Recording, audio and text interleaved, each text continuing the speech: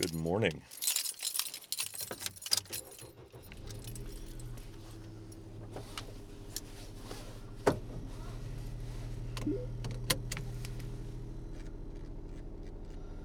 Make sure everything's turned down to a tolerable level here. So good morning. This is Mike, and you're listening to Driving Theology. It is a beautiful, sunny, and brisk autumn day. I'm about to head to my place of business, and you are coming along with me. There's a lot of noise, of course, when recording in a car, and this car is a very noisy car. It's very small, and it's what they call a K car. I've been driving this for over a year now. Still looking to get into another one. Hopefully that'll happen soon. But anyway, things being as it is, who knows what's going to happen. So I record this podcast as I drive to work every Wednesday. And I realized something that I just passed 9 years of this podcast. I started the end of 2015. It's now the end of 2024. 9 years. 9 years and over 300 episodes recorded. Probably somewhere around 300. What is it? Not even sure. Now, the actual number is not the number that's on my podcast. The numbers on the podcast are actually, I believe, numbered just for my my solo podcasts, and I haven't done anything but solo podcasts in quite a while. But I did for a while have guests, and those were kind of a separate series, and they were not numbered like that. I think they were called a group cat. I forgot what I called them, actually. It's been so long since I did it. I would like to have my friends back on sometime, though. See how they've done. Let you talk to them again. I was saying today is a December day. We're in, the third week of Advent, perhaps approaching the third week of Advent at the very least. We are, how far are we from Christmas? Let's see. So today I think is the 13th. So we're about 12 days from Christmas. There you go, the 12 days of Christmas. Wow, it's really too soon. I'm not going to be ready for Christmas this year. I have a lot of things that I'm doing between now and Christmas, besides my normal workload. I'm also preparing for three performances. Wow, the mountains are really clear there.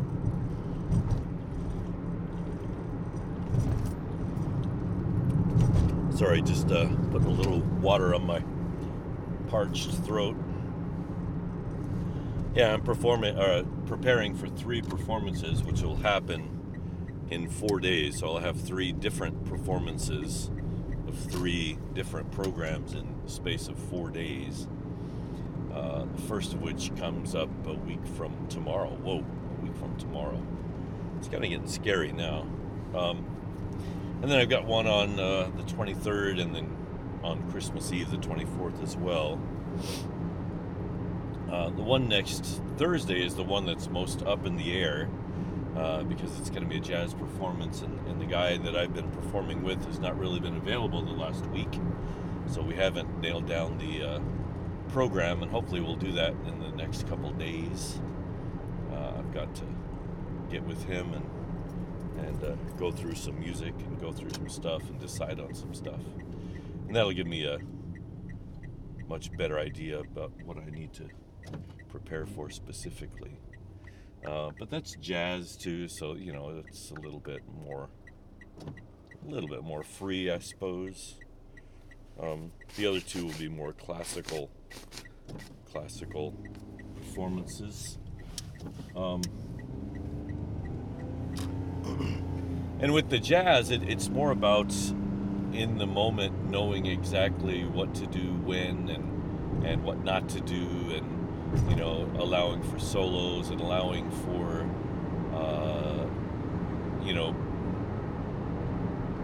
what do you call it, inspiration of that moment, right?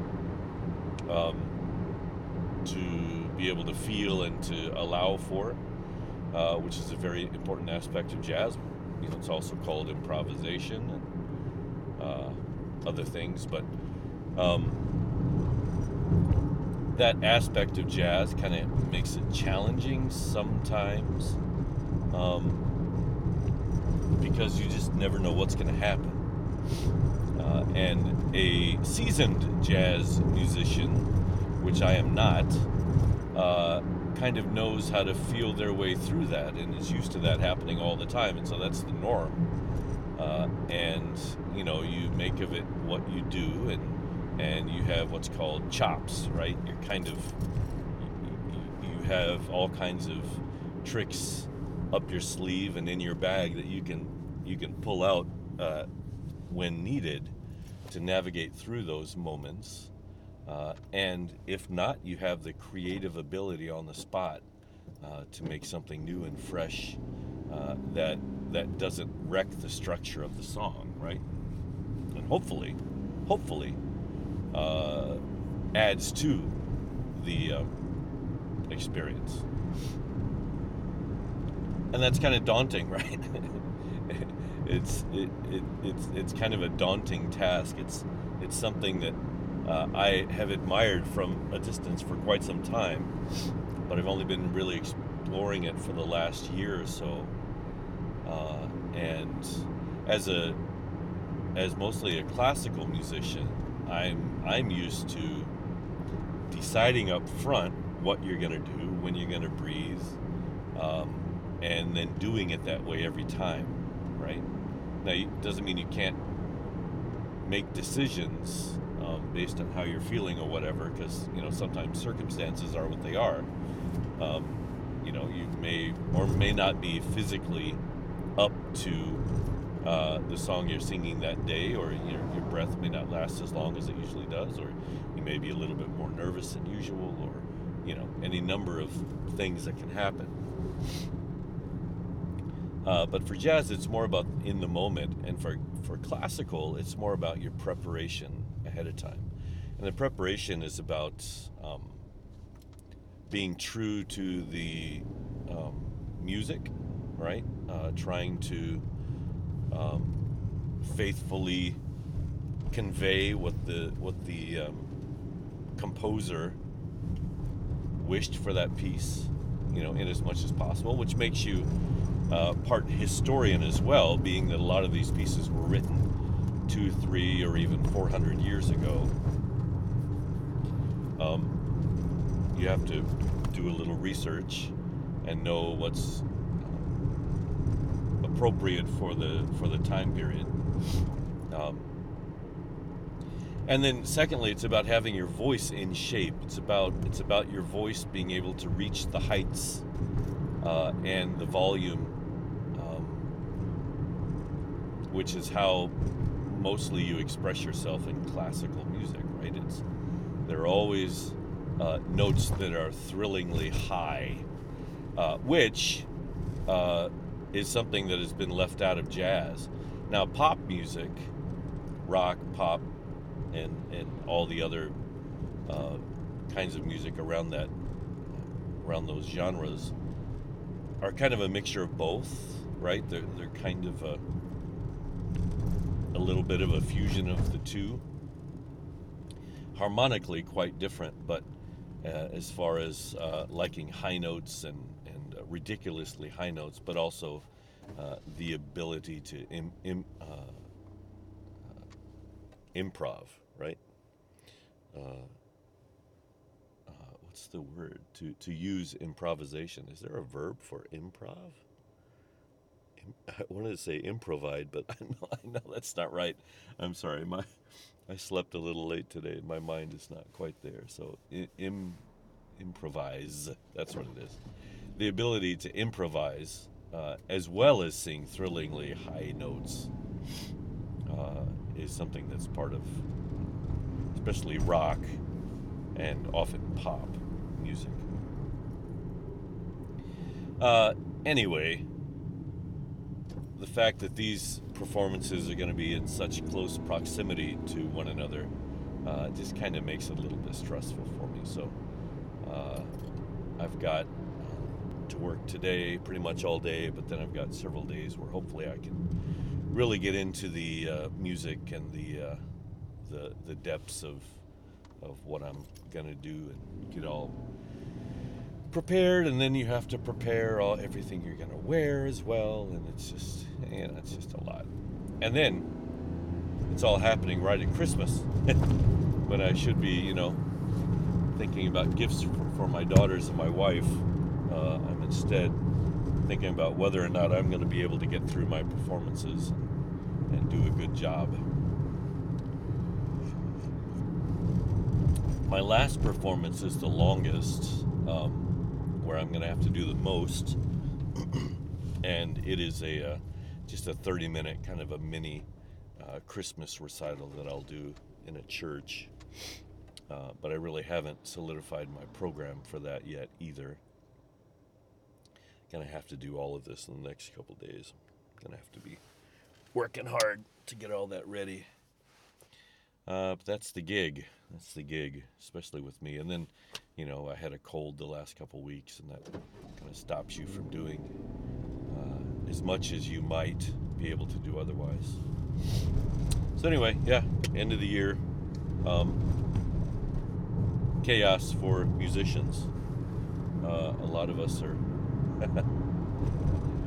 experience that, and actually there are a lot of musicians. Most musicians probably are getting it much worse than I am, especially if they live in the States. There are always lots of performances that people are asked to be a part of and to perform in. So here in Japan, fewer. That wait might be, no, it's going to be longer. But if the light, I don't know. So anyway, what's to talk about today? Man, what's going on? Well, we are in Advent, and we've gone through the hope, peace, and hope, and I think we've also gotten into joy, which has already kind of happened this last week, and then the last one will be love. And these words come up often in the New Testament, and they're less often associated with Jesus, or at least the direct words that he says, and more often associated with the way Jesus was in the world and what Paul said in his letters. Paul talks about, for example, first of all, he talks about the definition of love, how he defines love, what love is, what love isn't, which he talks about in the 13th chapter of 1 Corinthians. And then later he talks about, or maybe later, maybe earlier, I'm not sure, he talks about the fruits of the Spirit. That if you have the Spirit in you, then you have, peace, hope, joy, love, all these things, right? And I've talked at length on this. I'm not sure there's anything left to say except to maybe talk it out, and maybe I'll find something new in the talking, and that's usually what kind of how it goes, kind of how it happens with me anyway. Did work out this time. Nice. So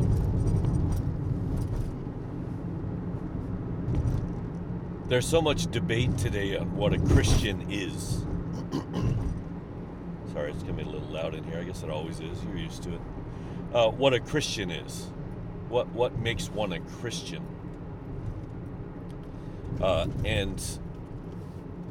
And first of all, the term Christian is not something that Christians came up with, but they were called Christians because they were followers of the Christ. And so the idea of Christian was just those little Christs, or those little people that follow the Christ. It was perhaps a derogatory term at first, or whatever. But for whatever reason, Christians have adopted and embraced the term Christian, and it's been used many, many years, obviously. But if you were to ask somebody who does not follow Christ, who is not a part of a Christian church or organization or religion, if you were to ask them what a Christian was, you would get some really interesting definitions. So perhaps Christianity has never been under the microscope as much as it is today. And really, nothing's been under the microscope as much as it is today because of the internet, right? Because people are so interconnected, that information about all kinds of things is just everywhere, and really we know more than we ever wanted to know about everything, quite possibly. But be that as it may, Christianity has never been under fire as much as it is today. And part of the reason is I think Christianity has been exposed for what it is. Christianity is a worldly system disguised as disciples of Jesus. It's a worldly system that wears the guise of Jesus over it. And a flimsy guise at that. And I think the flimsiness is what's been exposed. And so back to, when I said, what does it mean to be a Christian, whether or not you agree with that term or not, what is a Christian? Well, if you look at it from how it's played out, it would not resemble what it should be, which is to be Christ-like, to be like Christ, to follow Christ, to do the things that Christ did, and to refrain from doing the things that Christ didn't, and to love those that Christ loved, and to model one's life after the life of Christ, and to follow Christ no matter what. Instead, Christianity has really become a wing of, maybe the main wing of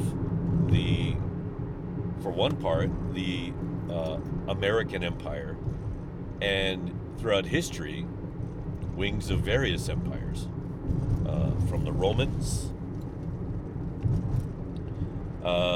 to all of the European countries, Spain, Portugal, France, England, Germany, you name it. Everybody used Christianity as a tool to further their agendas in their countries, whether it was to maintain their rule or to conquer territory, or to claim some kind of divine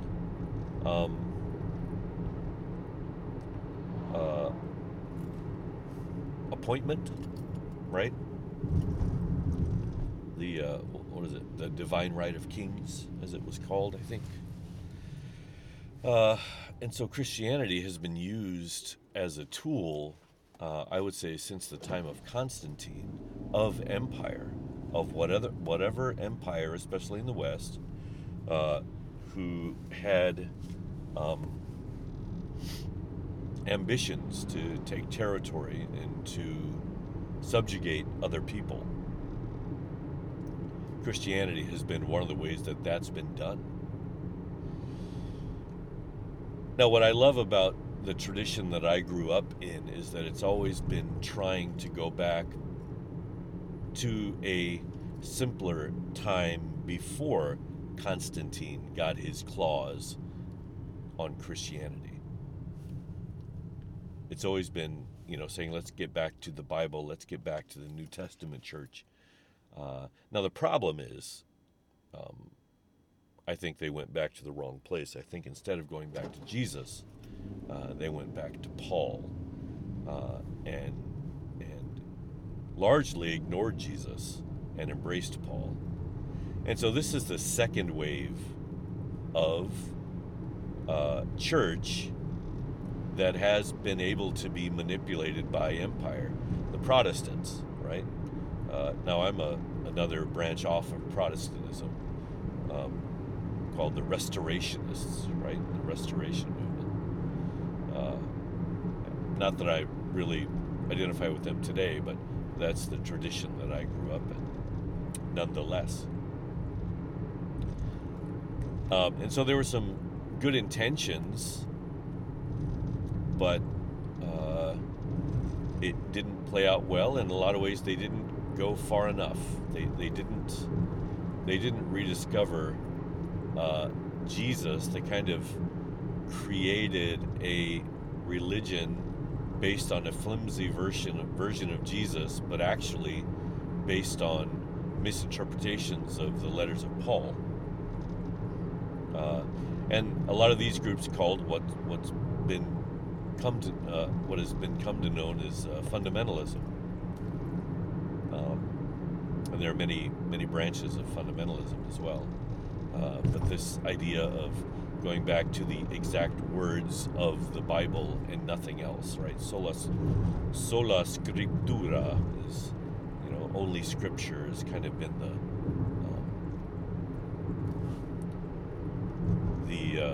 mantra, if you will, of these groups. And if you look a little closer, it really is only my interpretation of the Scripture. It gets narrower and narrower the more and more you look into these various groups. But if we could just get back to Jesus as the last and truest revelation of who God is. I may rethink that, by the way, last and truest. I have a feeling that mankind is going to achieve, by the grace of God, some measure of that, right? I think one day mankind will become like Christ. I just, if that's not what we become, what has it all been for? I just wouldn't know. But if we could get back to Christ and look at Jesus as the best idea of who Christ is, of who God is, of who Christ is, as seen in Jesus, and then emulate him, and then continue to go forward, being like him in the world, well, the world would change overnight, wouldn't it, if everybody suddenly started to do that. We've got so hung up on legalism of trying to follow this or that to the law, when Jesus said it best when he was asked what is the greatest commandment, and he said, love the Lord your God with all your heart, soul, and mind. And then he says the second is like it, love your neighbor unto yourself. Love your neighbor as yourself. Love your neighbor as yourself. And he says all of the law is summed up in these two things. Love, and they're both love, right? And love is simple. Love is when you go forward and you consider others' needs before your own. Super simple, super simple. You go forward, you live your life, but as you live your life, you consider others' needs above yourself. And if you do this, you're following Christ. It's pure and simple. And really, there's nothing else you need to do. Sure, a lot of people have tried to figure out ways to circumvent this. Instead of doing this, they love God in a very human way. They tell God how great He is, and they continually go to a place and they sacrifice time and money in order to tell God how great He is, and they build large buildings and organizations, and they try to do a lot of great things in God's name to somehow increase the reputation of God, because that's the only way you can love God. I mean, you've got an invisible God who, not only is He invisible, He's also untouchable. Sometimes you can feel what you can't see. Take the wind, for example, or maybe glass, right? Something that's transparent that you may not be able to see, but you can touch it. God can't be touched. He can't very easily. I'm not going to say no one's ever heard His voice, but he perhaps can't be heard in the way that we're used to hearing all the other sounds in our daily lives. He can't be seen. He can't be weighed or measured, right? And so we're asked to love a God who is so different than us. He doesn't need anything. He needs nothing. He lacks nothing.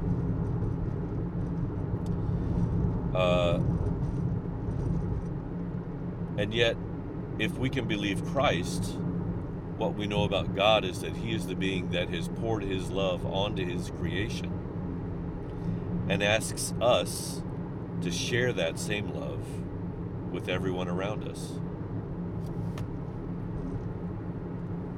You see, I've come to know that there's no way to love God except to love your neighbor as yourself. The only way you can love God is to love your neighbor. There is no other way. There is no other way. For a God who lacks nothing, needs nothing. The only thing you can do is to love His creation as much as He loves it. And I think that ultimately means all of His creation. Whether it's human beings or trees or animals, the water, the air. I suppose that it extends all the way to the stars and the planets, and the moons. The only way you are able to love God is to love His creation. He doesn't need our constant bowing down and supplications. What He asks for is for us to follow Him, to follow Jesus, which means to love people. It also means it doesn't also mean anything else. It just means love. But I suppose in love we could find, inside of love, we could find many aspects of love. Whether it's protect or provide, encourage.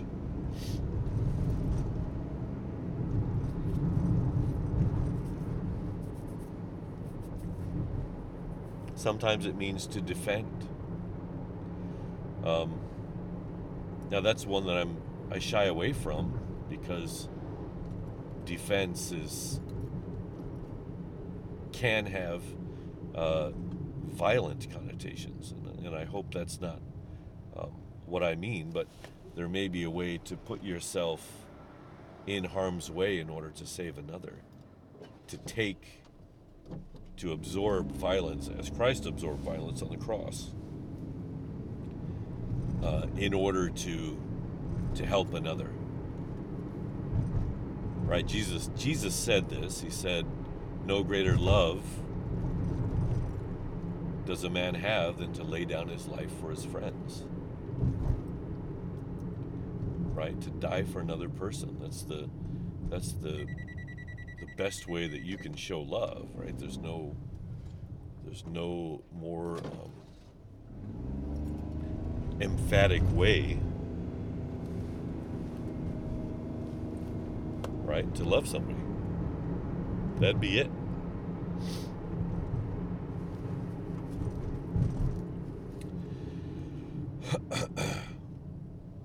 And so Paul wasn't wrong when he talks about what love is. Love is patient, love is kind. Love does not envy or boast. It keeps no record of wrongdoings, right? Love always hopes. And he says the greatest of faith, hope, and love is love, right? Love is the greatest thing you can do. He's not wrong when he says that. He's not wrong when he says the fruits of the Spirit are those things. In other words, if you have Christ living in you, if you're truly following Christ, then these are the kinds of things that will come forth from your life. Gentleness, self-control. Excuse me.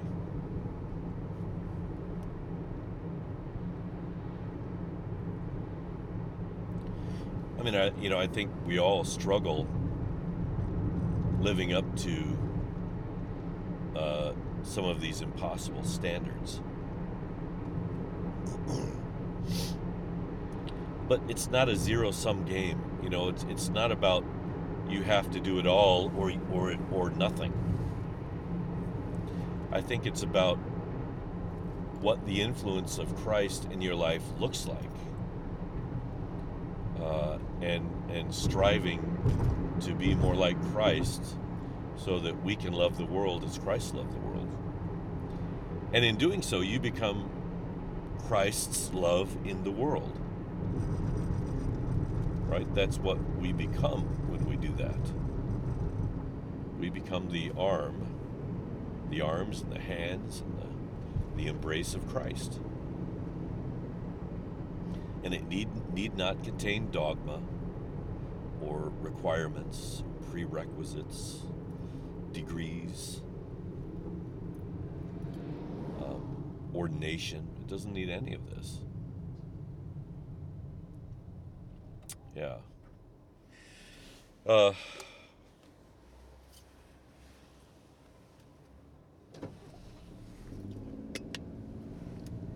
we started this podcast with asking what is a Christian? What does a Christian look like?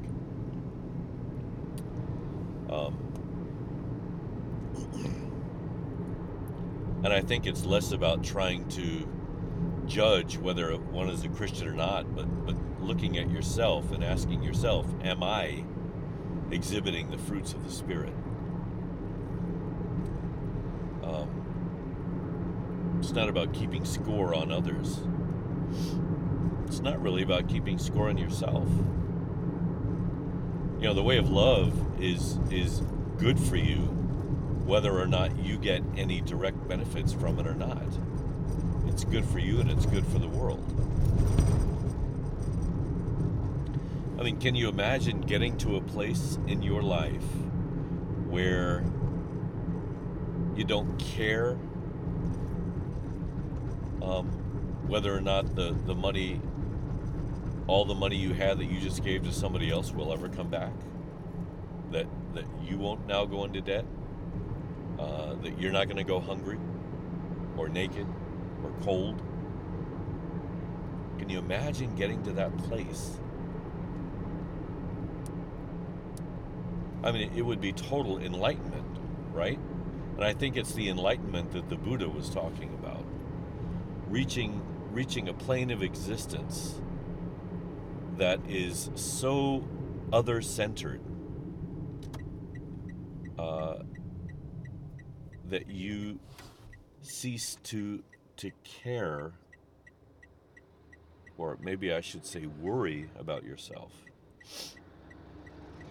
That you believe that Christ's love will pour to you from some other source, instead of you having to provide for yourself. A lot of people will say it's a pipe dream, that achieving this existence is impossible. And I think it's what the early monks, the early, do we call them ascetics? I can't remember what we called them, but the early fathers who went out into the desert to seek poverty and suffering in order to be brought closer to Christ. I think it's similar to that longing. For those of us who have so many attachments, though, like, being a father and a husband and a boss, or, whatever you are in your job, people depend on you, you have connections. That life may be unattainable for you, at least in the moment. I suppose it's possible. The apostles, as far as we know, were all single except Peter. Peter had a mother-in-law. We assume he had a wife. He seems to have been married. We don't know too much about anyone else, as far as I remember, about them being married or not. But Peter made it work somehow. I don't know how Peter made it work. How did he take care of his wife and possibly his children and his mother-in-law while living the life of an apostle? I don't know. I'm not sure.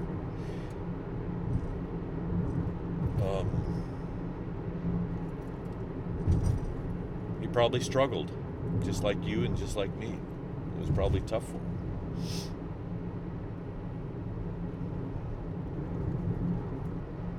I don't know. But I do know one thing. Loving your neighbor is worth it. It's worth it. It's a worthy endeavor. There's value to pursuing that course, going down that road. There's life down there. And it's eternal life.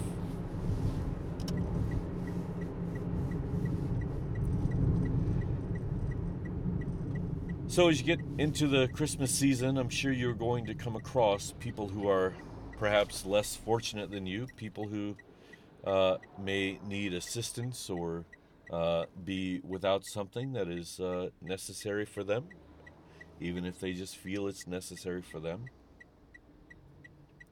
I hope you take the time to love your neighbor, whether that means, people that live close to you, or people you meet on the street, or people that you see every day, at work or around town.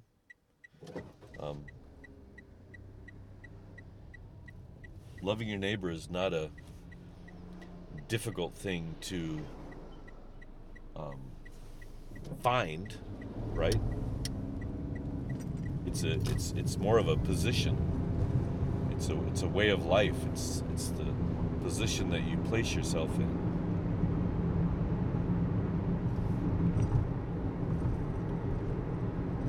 And I'm talking to myself, and I'm probably preaching to the choir, and I'm talking to myself at the same time. It's not easy. It's not easy at all. Not easy.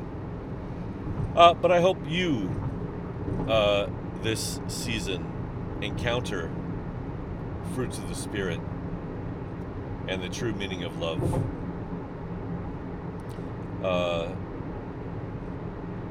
One place you can find it is in dwelling on and contemplating the incarnation of God in the body of Jesus, right? In the person of Jesus.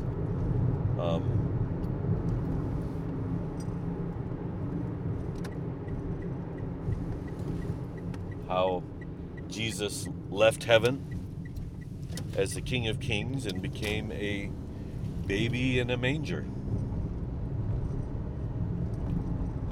and lived a life much like you and me, and then the same time quite different than you and me.